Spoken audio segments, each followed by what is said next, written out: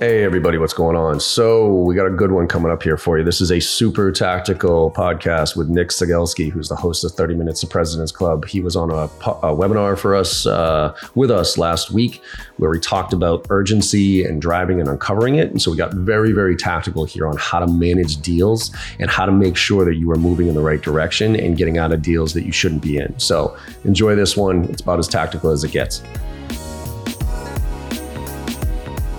What's poppin', y'all? It's your man, James Say What Sales Buckley. Welcome to another episode of Make It Happen Mondays with your host, John Barrows. Big shout out to our partners, SalesLoft, Proposify, Gong, Vidyard, Chili Piper, Sendoso, and now our newest partner, Prelay.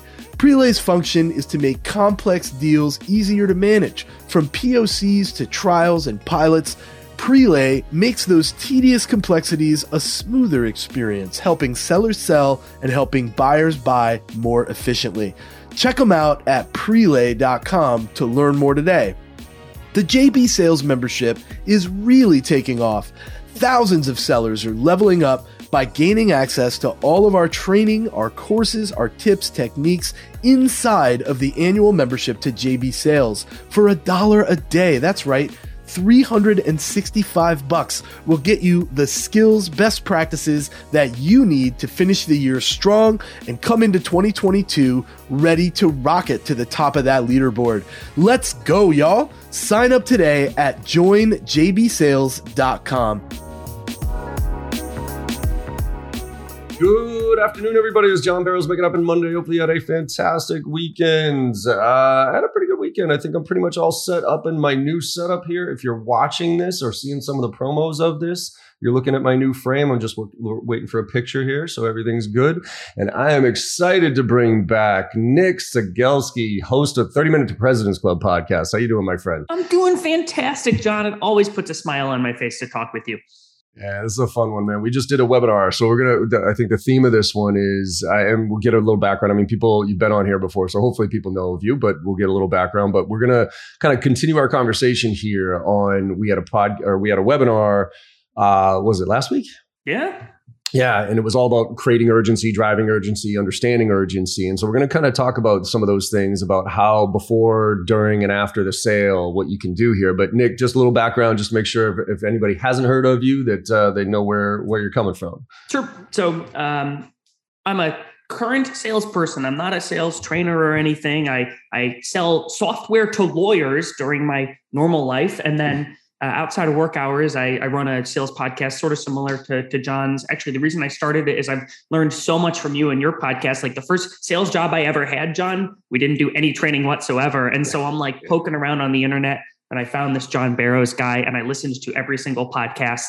And then I said, oh, wow, this really helped me get better. Sales isn't so bad. I love what you say, where it's like, it's the best profession when done right and worst when done wrong. Absolutely, man. So I appreciate that. And I love what you're doing on President's Club too. That's a fun one.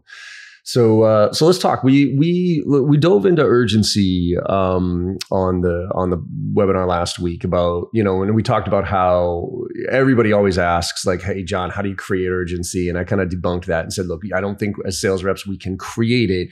We can uncover it and we can drive it, right? So and it's all about the client's priorities. So let's talk through some of the stuff about uncovering and some of the best practices that you've come across in your career as far as the next steps and closing. I mean, I actually have a webinar coming up. I think it's actually today on closing. And the funny thing is I think a lot of people have this misperception about closing, that it has to be this sleazy, like tactic thing that they have to convince somebody to do something and how closing just happens at the end. But obviously it doesn't. It happens at every stage. So let's talk through some of the things that you're seeing out there and what's working for you to help kind of align expectations, drive urgency, uncover it, and close so that you're moving towards the right angle here. Yeah. I mean, I think the first thing is I would trash the word urgency because I don't know, there's something like anxious about that phrase. And I would use the word momentum instead. Like something I'm really, really focused on when I'm working with the customer is keeping and creating momentum in that sale.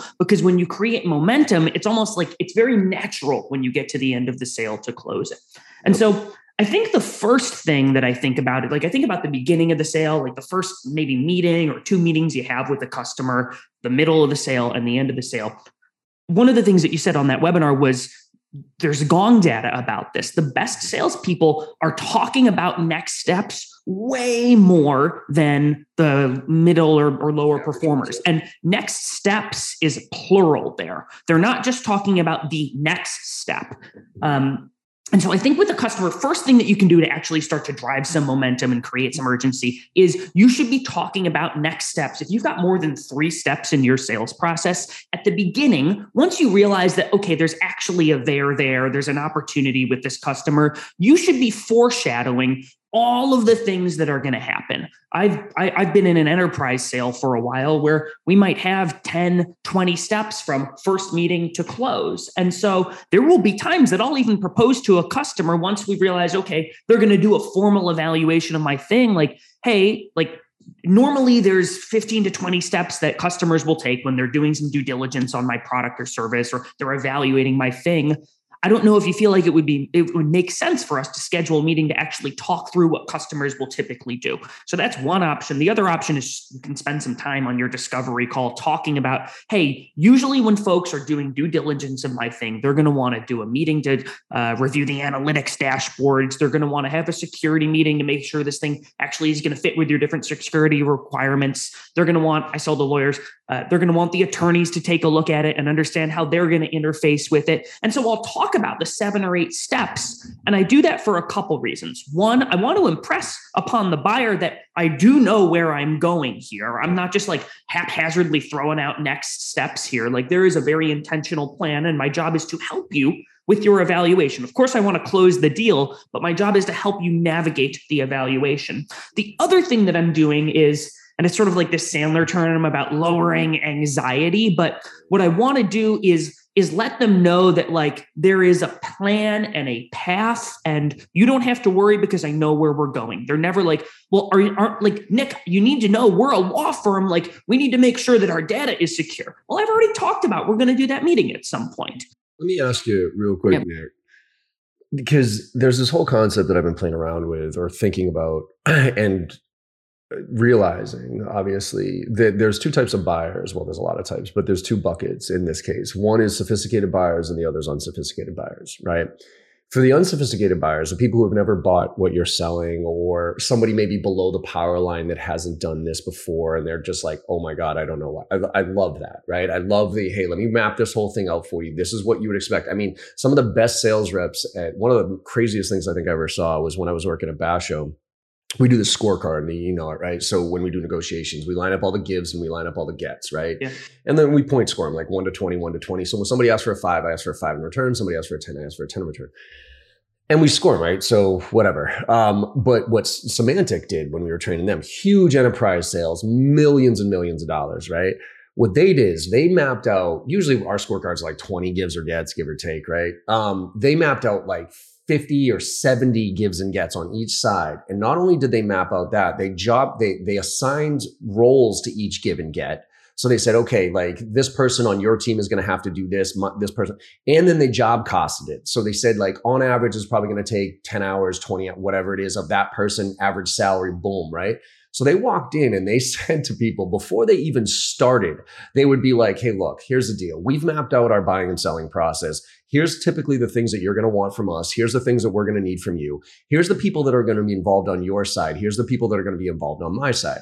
It's going to cost you, and they would literally say this, it's going to cost you probably around $20,000 to $25,000 just to make this decision with us. And it's going to cost us $30,000 to $35,000 on our end to help you make this decision. And by the way, that's when things go well, and that's just with us. So if you are evaluating 3 different vendors here, triple the cost and triple the investment, right?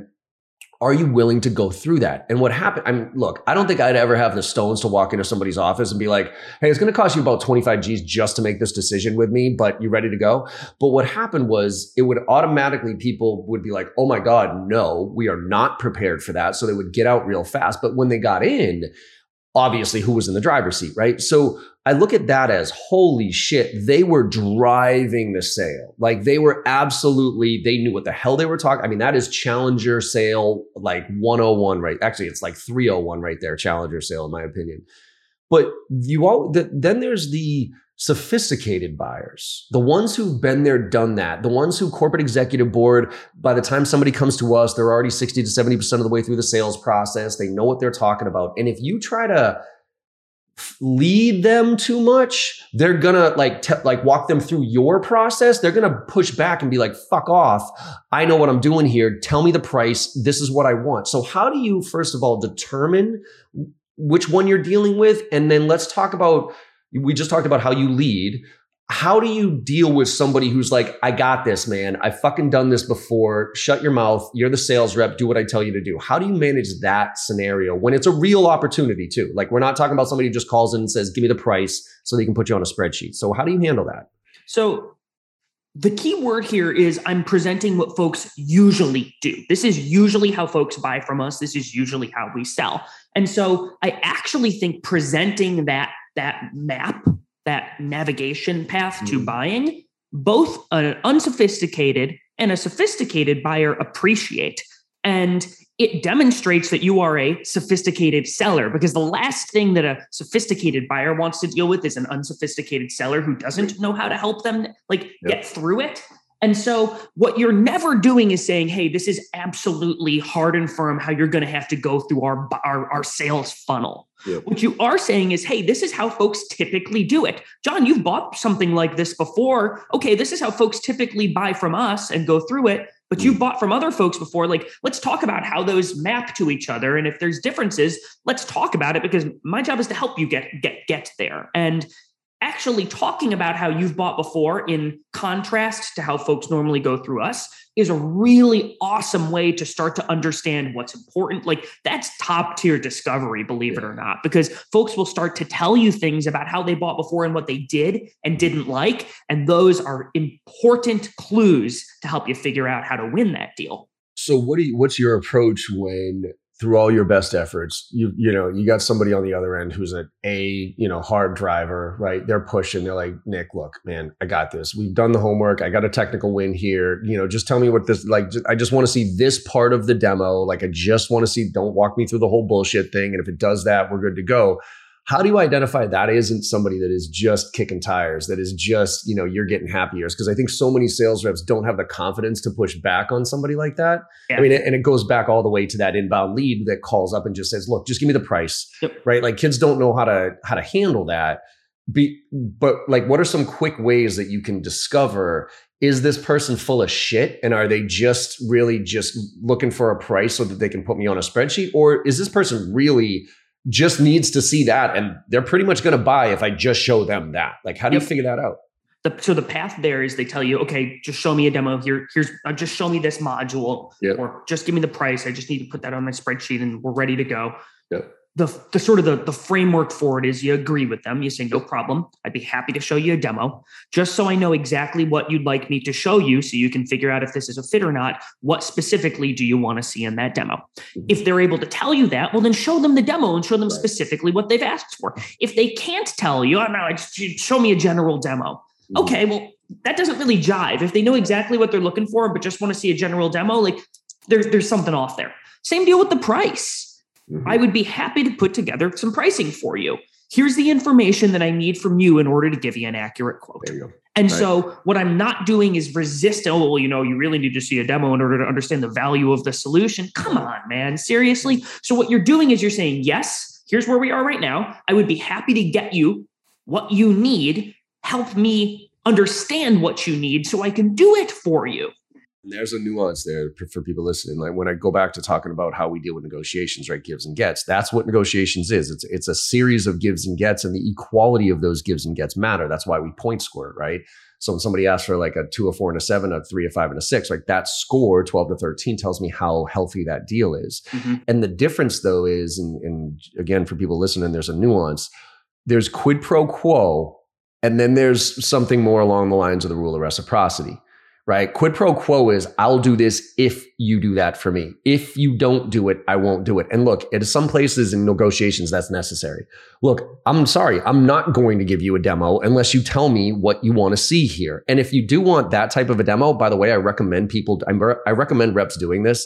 I recommend an individual rep using a tool like Vidyard and creating a canned demo from them, not from their marketing department, from them. That's like 5 minutes that show, or whatever, however long your complex your thing is, right? So if somebody comes to you and says, just show me the demo, be like, you know what? I'm going to save us both a lot of time here. I'm going to send you this link. Here's a link to our demo. I made it personally so you can watch it. Go ahead and watch that and tell me if you want to, like, cause then it just cuts, cause then somebody might push back. Well, no, all right. I really do want to see this, right? Cause you'll call their bluff. So, you know, from a delivery, that give-get component to it, the rule of reciprocity is more along the lines of, Nick, look, I'm thrilled to show what you said there. Like, yes, I am thrilled to give you that, whatever that is, in order, and this phrase, in order for me to give you exactly what you want, man, this is what I need in return from you. So you want pricing, Nick? Man, I'm happy to share with you pricing. Could you just give me a little bit of understanding? How many reps do you have? Do you want on-site? Do you want remote? What are you kind of looking for here? And how are you looking to scale this? If you give me those numbers, I'm going to give you a pretty accurate price range. But if you just be like, dude, just give me the price, I'm going to say www.jbarrows.com/pricing, asshole. Like, go fucking look it up yourself, right? Or I'm going to give you such a huge range, it's going to be insulting. I'm going to be like, yeah, okay, well then if you want price, it's probably going to be anywhere between $20,000 and $300,000. I don't know. You tell me, right? So is that like, is that how you call people's bluffs? Like, are you kind of testing what their answers are as you go through? Yeah, I mean, look, even if you have someone who's just using you as column fodder, they're already knowing that, like, I think your job there is I was selling an ERP system a couple of years ago, and I wish I were kidding, John, but we did 8-hour demos. Oh my God. Are you shitting me? We'd have 6 or 7 room changes. I would be in a conference room from 7 in the morning until 6 in the evening. Holy shit. I would still have people say, just show us a general demo of everything you can do. Now there'd be room changes. So there'd be a demo to different groups, but right. I would still have to be working with like a COO or CFO who is bringing this thing in. And I'd say, look, like, it's an 8-hour demo, but we could probably demo this product solution for 100 hours to you if you wanted. And I guarantee you don't want me to show a 100-hour demo. So like, help me understand how we can refine this down so we can really make the best use of the limited time we're going to have together. I'm not like gatekeeping anything that they want. I'm telling them I will give you anything you want so you can figure out if this thing's a good fit, but tell me what you're looking for so I know what to give. So again, for those listening, nuggets here, tips, I do the same thing. And I ask very directly, like, even if I've already pre-qualified, say I've already gone through the discovery, I already know you, Nick, and I already know the 3 other people that are on this demo. So I've already learned what you want to learn. Okay. Even before I kick off a demo, now think of that as I did a discovery on one call. Now I have another call and that is the demo. First of all, I'm going to start with what I know about you. So here's what I know so far, Nick. Like, Nick, is that accurate? And then I'm going to say this, and please, everybody ask this question. I don't care if it's 2 days later. Ask the question, has anything changed since our last conversation? And then go around and say, okay, Nick, what is, out of all the stuff that we're going to see today, what is the one thing that you want to see today that is going to make it worth you taking the next step with us? And then we could bring in next steps, right? So then I write those down as I'm like, okay, Nick and Jeff says this and Sarah says this. That's the one thing. Okay. Now, out of all the shit that we talked about, I know if there's 4 people in that room, I know I got to show 4 things. Right.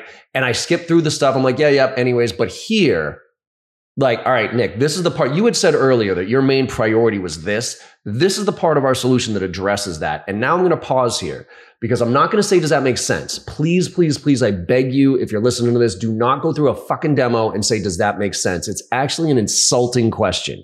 It's like, hey, idiot, did I just, and nobody ever says no to that. What you want to say is, Nick, how does that compare to what you're doing right now? That question, open-ended, gets Nick talking to say, well, because if Nick gives me a short answer, or it's like, it's pretty similar, and I know it's a lot different, I know Nick's full of shit. I know Nick's just going through the motions here. I'm like, Nick, I'm going to pause and I'm going to even pull back and I'm going to say, Nick, I'm sorry, I'm a little confused here. You had said earlier that your main priority was this, and I just showed you what I think is the thing that absolutely crushes that compared to what you're doing now, and you just told me that it's kind of similar to what you're doing, and so I'm a little confused here. Help me understand.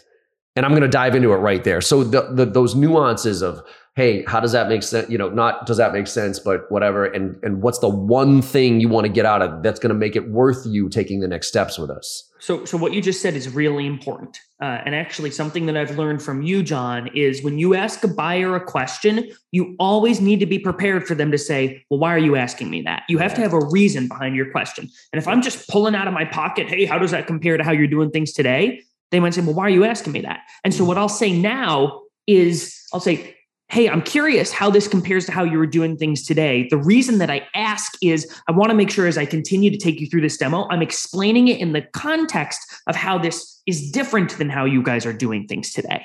And so when I say that, they say, oh, okay, like I'm almost teasing like this demo will be a lot better if you can give me some feedback here, because otherwise there's just like, why is he asking me that? And so it's easy to phone the question in. One thing that you talked about beginning of that demo, like you're asking each person, okay, hey, what's the one thing you really got to see here? I think active listening and showing that you're actually listening to the other person is really, really important, especially because there's so many like crummy software demos where everyone shows like 5 buyers show up and it's the sales rep and they're the only person with their camera on and everyone else is doing emails in the back. Yeah. And so one thing that I learned from actually Armand, the guy who co-hosts 30 Minutes to President's Club with me, what he does is he finds out who's going to be in the room in advance and he puts together one slide. And the slide has the faces of each person who's in that demo. So if I was doing a demo with the JB sales team, I would have Morgan's face and John's face. And then he has a text box, a blank text box next to their names. And when he asks that question in real time, he's typing on the slide, like, here's the thing that John really wants to get out of this. And people like sit up, they're like, wait, that's me on this slide. And this guy's actually listening and writing the stuff. And so that's like one of those ways you can say, hey, I actually care about you. This is going to be a custom demo. This isn't just like me taking you through my stock thing. Or Hoffman, my mentor, does that too. He doesn't do it with the images. He'll do it like with a Google Doc though. Like, so like right now, you and I are going through a conversation and this isn't, forget about a demo. This is actually just in his sales calls too. Yeah. He'll share his screen and on his screen, it'll be a Google Doc and it'll be him taking notes. Oh, that's awesome. And so the person's like watching what he's writing down. And there's something about that that's like, to your point, active listening, holy shit, like, all right, this person, so I got to be careful with what I'm saying here. And by the way, what that translates to me is that's a direct, almost cut and paste into a summary email to them saying, hey, thanks for the time today. Here's what we talked about, just, next steps, priorities, those type of things. Could you email me back to confirm that's all accurate to make sure that we're all on the same page? Well, so one other thing I want to go back to that you talked about in the beginning that I think is sort of a really important nuance is you've got 5 people on your meeting, right? Mm-hmm. And what most reps will do once they start to, they listen to this podcast and they're like, oh, okay, it's good to ask them what they really want to get out of this. And so they'll ask the group, hey, like, what's the number one thing that you want to see out of this? Yep. And I would really encourage salespeople who want to do a better job of multi-threading to stop doing like these big group questions, emails, sending a recap email to the 8 people that were on your demo is a great way to not get a single response. Yep. But sending a 1-to-1 email, it can even almost be the same dang email. You just change the name of the person. It's like, oh, this person emailed me specifically. And I really think about like the concept of breaking the meeting participation seal. Yeah. So the idea of like in the beginning of the meeting, if I ask, hey, Morgan, like what's the number one thing that you want to see in this meeting? Okay, cool. Write it down. Thanks. Hey, James, like what's the number one thing that you want to get out of this meeting? Mm-hmm. And now what happens is like, if James couldn't figure out his microphone and like, his audio is screwed up, he's sitting there smiling in the back, but he can't actually participate. We're figuring out, okay, we got to troubleshoot this audio. As opposed to midway through the meeting, the CIO is like, I'm actually going to speak up and participate. And then they realize, oh, shoot, like my audio is not working. And they're like, screw it. Like this isn't going to work. And so talking to each individual person as opposed to the group, now it opens up later down the line. Like you sort of have a semblance of a relationship because you didn't talk 1-to-1 that in that meeting. And it gives you an excuse to a week later, you can now call that CIO and be like, hey man, like, I'm trying to take care of some of the security stuff for you all. Do you have some time that we can talk through making sure that like we're going to meet what you need? All right, y'all, the tactics that Nick and John are delivering right now are going to impact your sales results immediately. So be sure that you're using them right away coming out of this show. As you're aware, we love to highlight folks that are taking great things away from our training and seeing some results. Today, I want to give a big shout out to Rukaya and Jason at Ready Mode. They signed their team up and gave them memberships to JB Sales, and these sellers are diving into world-class training on hot skills like video prospecting, how to get the most out of LinkedIn Sales Navigator, cold calling best practices, and email cadences. The team at Ready Mode is going to come into 2022 sharp as a tack and ready to hit goals, set more meetings, and close more deals. Big shout out to Rukaya and Jason for investing in their team and giving them the resources that they need to be the best sellers that they can be. After all, they deserve it. Welcome to the family, Ready Mode. We got your back. You too can become a member and gain access to all our training techniques, tactics, and templates, along with actionable takeaways that you can put into place right away and start seeing the sales results that you want. Join us at joinjbsales.com to become a member today and start learning. Also, don't forget to sign up for the members only Ask Me Anything sessions that are happening on a weekly basis. Once you sign up, reach out to me at james@jbarrows.com if you have any questions. Let's get back to Nick and JB for some more tactics you can use right away. Yeah, actually, it's funny because so Shelly on our team, she's brand new. She's just getting started training. She had her first training, and and we always do friends, family, and schools first. So we give away our first few trainings for the new hires just to make sure that they're getting their feet wet, right? And it was funny because she did that a lot. She asked open-ended, broad questions to the group and always crickets, right? So it was like, okay, so what do you guys think of that? Or, anybody have any questions? Or, what are your priorities when, and nobody's ever going to jump in on that. Like, especially in a group of, maybe 2 or 3, maybe. But if you're got a group of 10, 20, 30 people, nobody's ever going to reach out like to a random ass open-ended question and give an answer there. So you literally have to be like, Nick, what do you want to get out of this? Shelly, what do you want? All right. And so like, you can't ask open-ended questions in group settings. You just can't.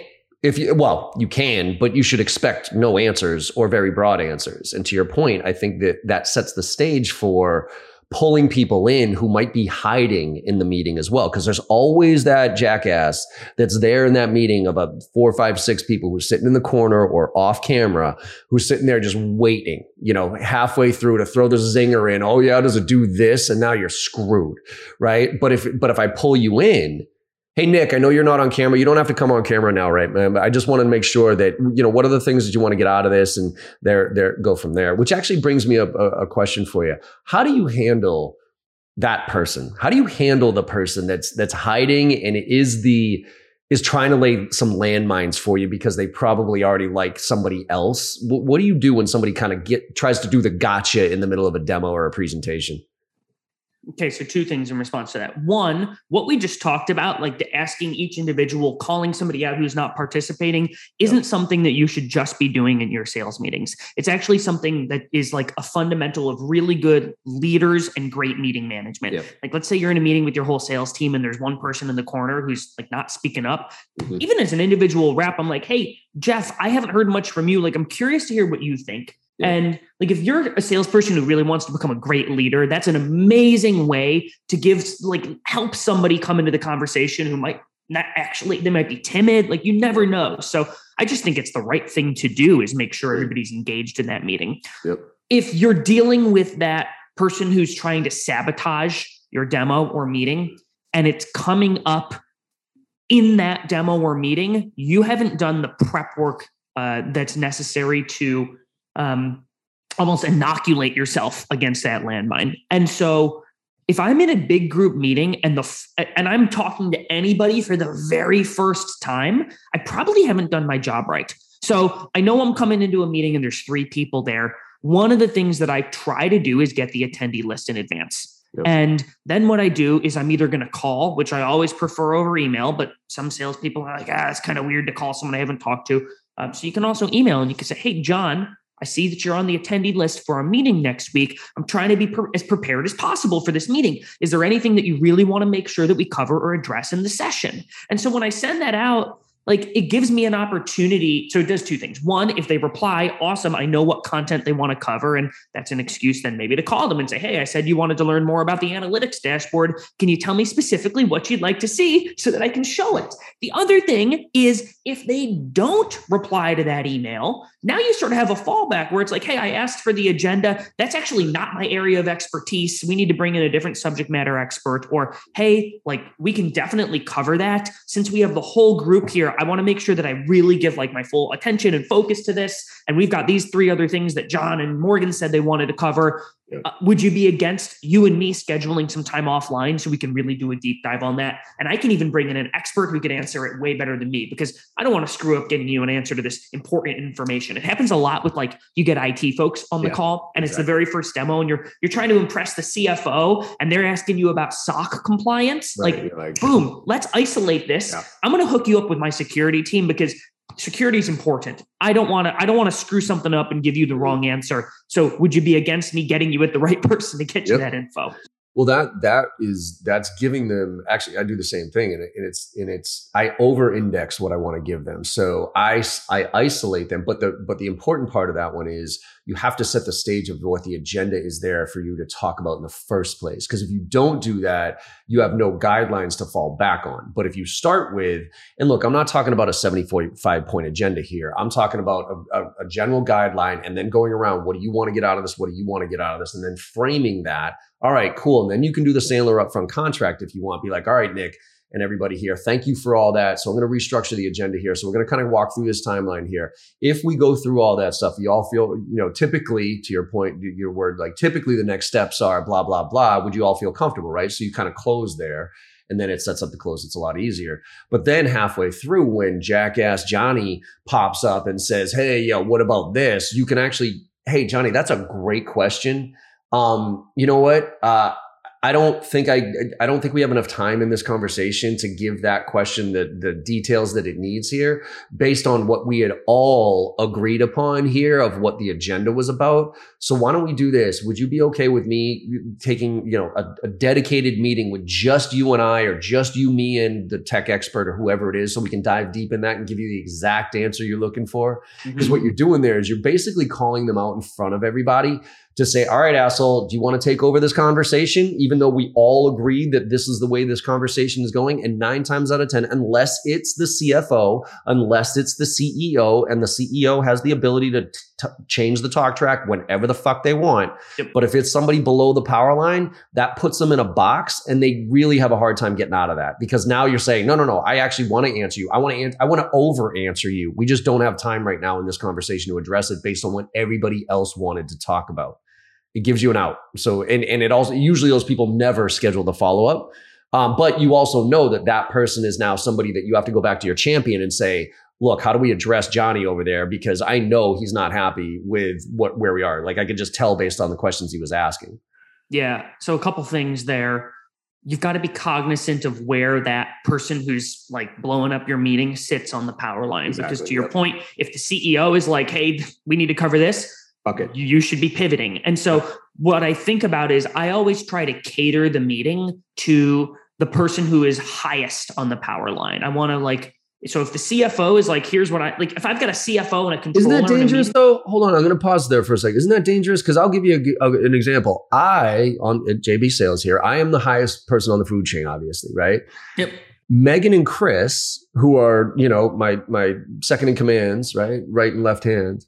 And then there's other people. I mean, we're small enough that there's other people that I implicitly trust. Like, I'll give you a quick example this morning. I'm not even going to say who it is, but there's so Kelly, Kelly on our team, he manages all our sponsorships and everything, right?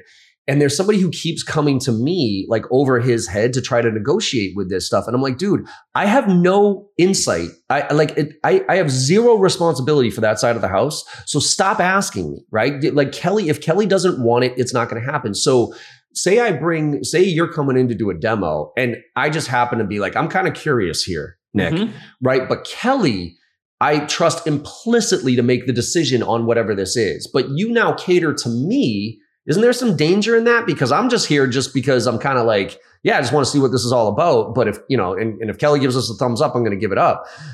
How do you identify the fact that that scenario is a real scenario that all of a sudden might ruin your relationship with Kelly? If you keep talking to me the whole time and, oh, John, look at this. And John, because I'm the highest person on the food chain, Kelly's sitting there over there like, dude, what the fuck? Like talk to me. Like I'm over here. Like, and I've seen that happen multiple times where people get enamored with the highest person on the totem pole when it comes to that presentation and actually lose the opportunity because this person is going to be in and out of that meeting and not think of it again. Whereas this person is going to be the one dealing with it all day long.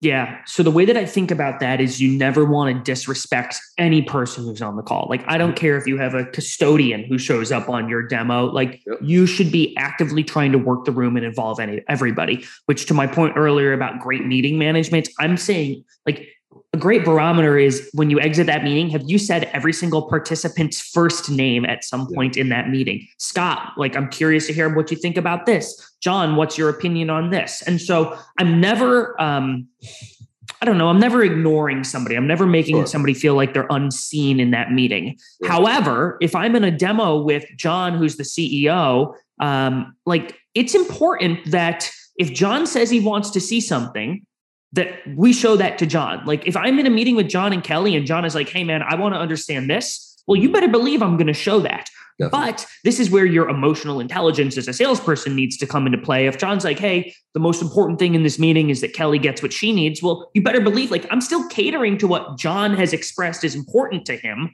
And so I guess what I'm saying is you're going to get less shots with people who are higher up on the totem pole. And so if they express something is important to them, you're going to get another shot with the controller. You might not get another one with the CFO. So what I am not saying is that you should ever purposely ignore somebody. I think that's extremely disrespectful. And salespeople who do that are shooting themselves in the foot and giving the profession a really bad name. It makes you feel really good, John, when you're like, wow, this guy did a really good job engaging all of my people in this meeting. Now I have opinions. Now you're hearing stuff that you might not have heard as a CEO about your organization.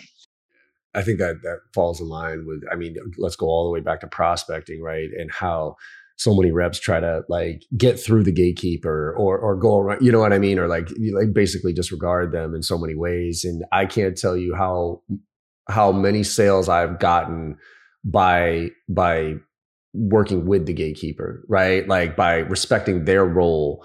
One of my personal 12 guidelines to success is, you can learn something from anybody. I don't care what level they're at. I don't care where you are. When I was at my first job in DeWalt, we sold power tools, right, to construction workers. And most of my fucking colleagues, they would go straight to the foreman. They would get on the job site and they would go straight to the foreman. They would talk about how awesome DeWalt power tools were and rah, rah, rah, rah, rah. And they would walk by all the workers.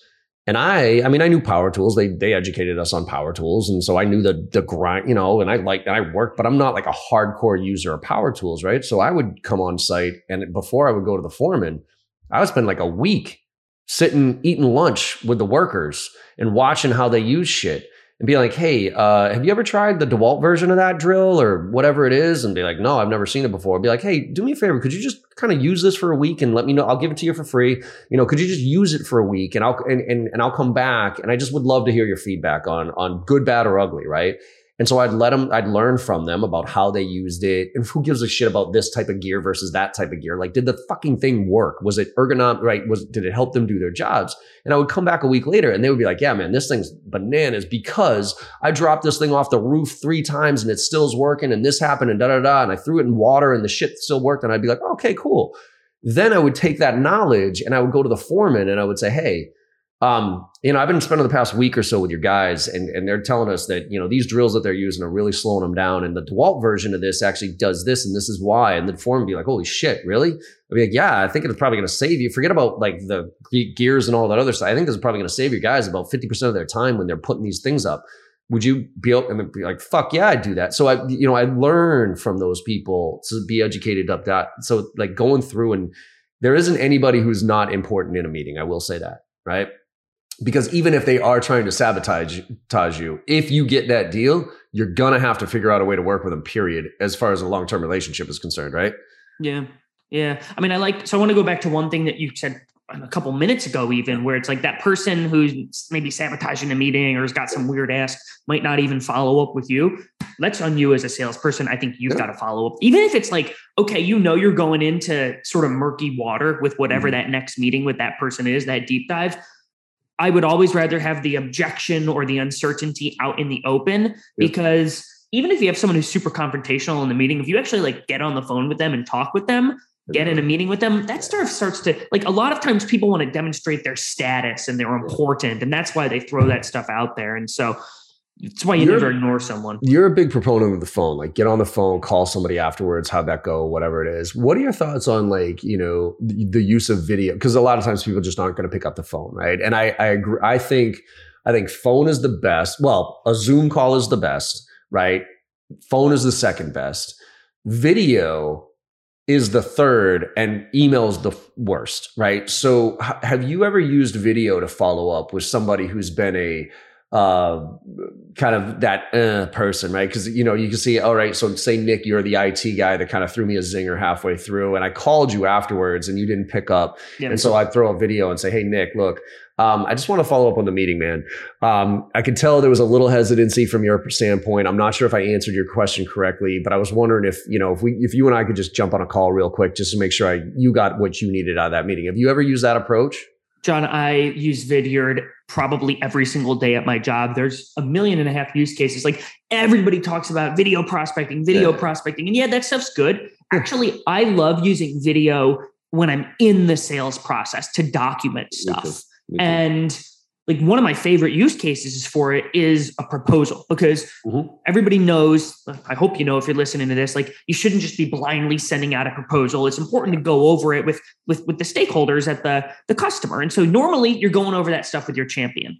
Well, your champion is sharing that proposal with other people internally. And if you don't, like, you can't feasibly go over the proposal with every single person who's going to look at it. Right. And so what I do is I go over the proposal with you, John, and then I say, hey, I'm going to try to make things easy for you. What I'm going to do after this meeting, I say this when we're going over the proposal, is I'm going to put together like a 5 or 6 minute video of some of the highlights that you and I talk about today. So if there's anything that you really want to make sure that other folks know about this proposal, let me know on this call. So when I send you a video recap of the proposal, I make sure to call it out. And then what I do after the meeting is I send that Vidyard recording. And now every single person who looks at that recording, they're hearing my voice and my context. And so they're not just looking at that. And so, yeah, I'm defaulting to Vidyard more and more and more. And part of it, I don't know, I was a PR major in college, and we would always lose a couple points, like 5 points off of our grade if there was a single typo in an essay. And so, like, anytime I'm sending an email, I'm proofreading it 12 times, and that just slows me down so much, which is part of the reason. And I don't know, I feel like I have a lot of energy and I'm pretty animated. Absolutely, and I want that to come through in the sales process. 100%. If you've got 6 vendors and there's one person who's got a face and a smile, you better believe they're remembering that person. Yeah, I think my favorite use case on video is objection handling, right? Is like, you do all the right stuff and somebody says, yeah, John, we're going to close by the end of the year. You figure, all right, everything's great. And then all of a sudden you get that email out of nowhere that says, sorry, we got to push this till Q1, or sorry, John, we've gone a different direction. Now, again, obviously the first thing I want to do is pick up that phone and be like, Nick, what's up? But you're going to avoid that because you know what's coming when the phone call comes. So then my secondary is I'm going to light up a video, and I'm going to use the word confused. I like Keenan does this a lot with gap selling, right? Hey, I'm a little confused here. So the video goes, hey, Nick, got your email, man. I get it. Look, timing, everything's an issue. I understand that. I'm a little confused though, because you had said previously that one of your priorities was to do blah, blah, blah. And now it looks like your priorities have changed, obviously, because we're going to be, but I'm just a little concerned. So could I just get like 5 minutes back on the call with you just so I could reset expectations here? And look, if it is what it is, then that's okay. But I just want to make sure that I'm following up with you correctly after this from moving forward. And I've gone from like a 0.00001% conversion ratio with an email to about a 10% response rate for video objection handling. And it's a game changer as far as I'm concerned. Well, what you're doing there, and you even said it earlier, where it's like you use the phrase good, bad, and ugly when it comes to like, give me your feedback on the power tools, is I'm always trying to get the other person. Like, I'm always saying it's totally cool. Like, you might see this demo and you might absolutely hate what I show you today. Yep.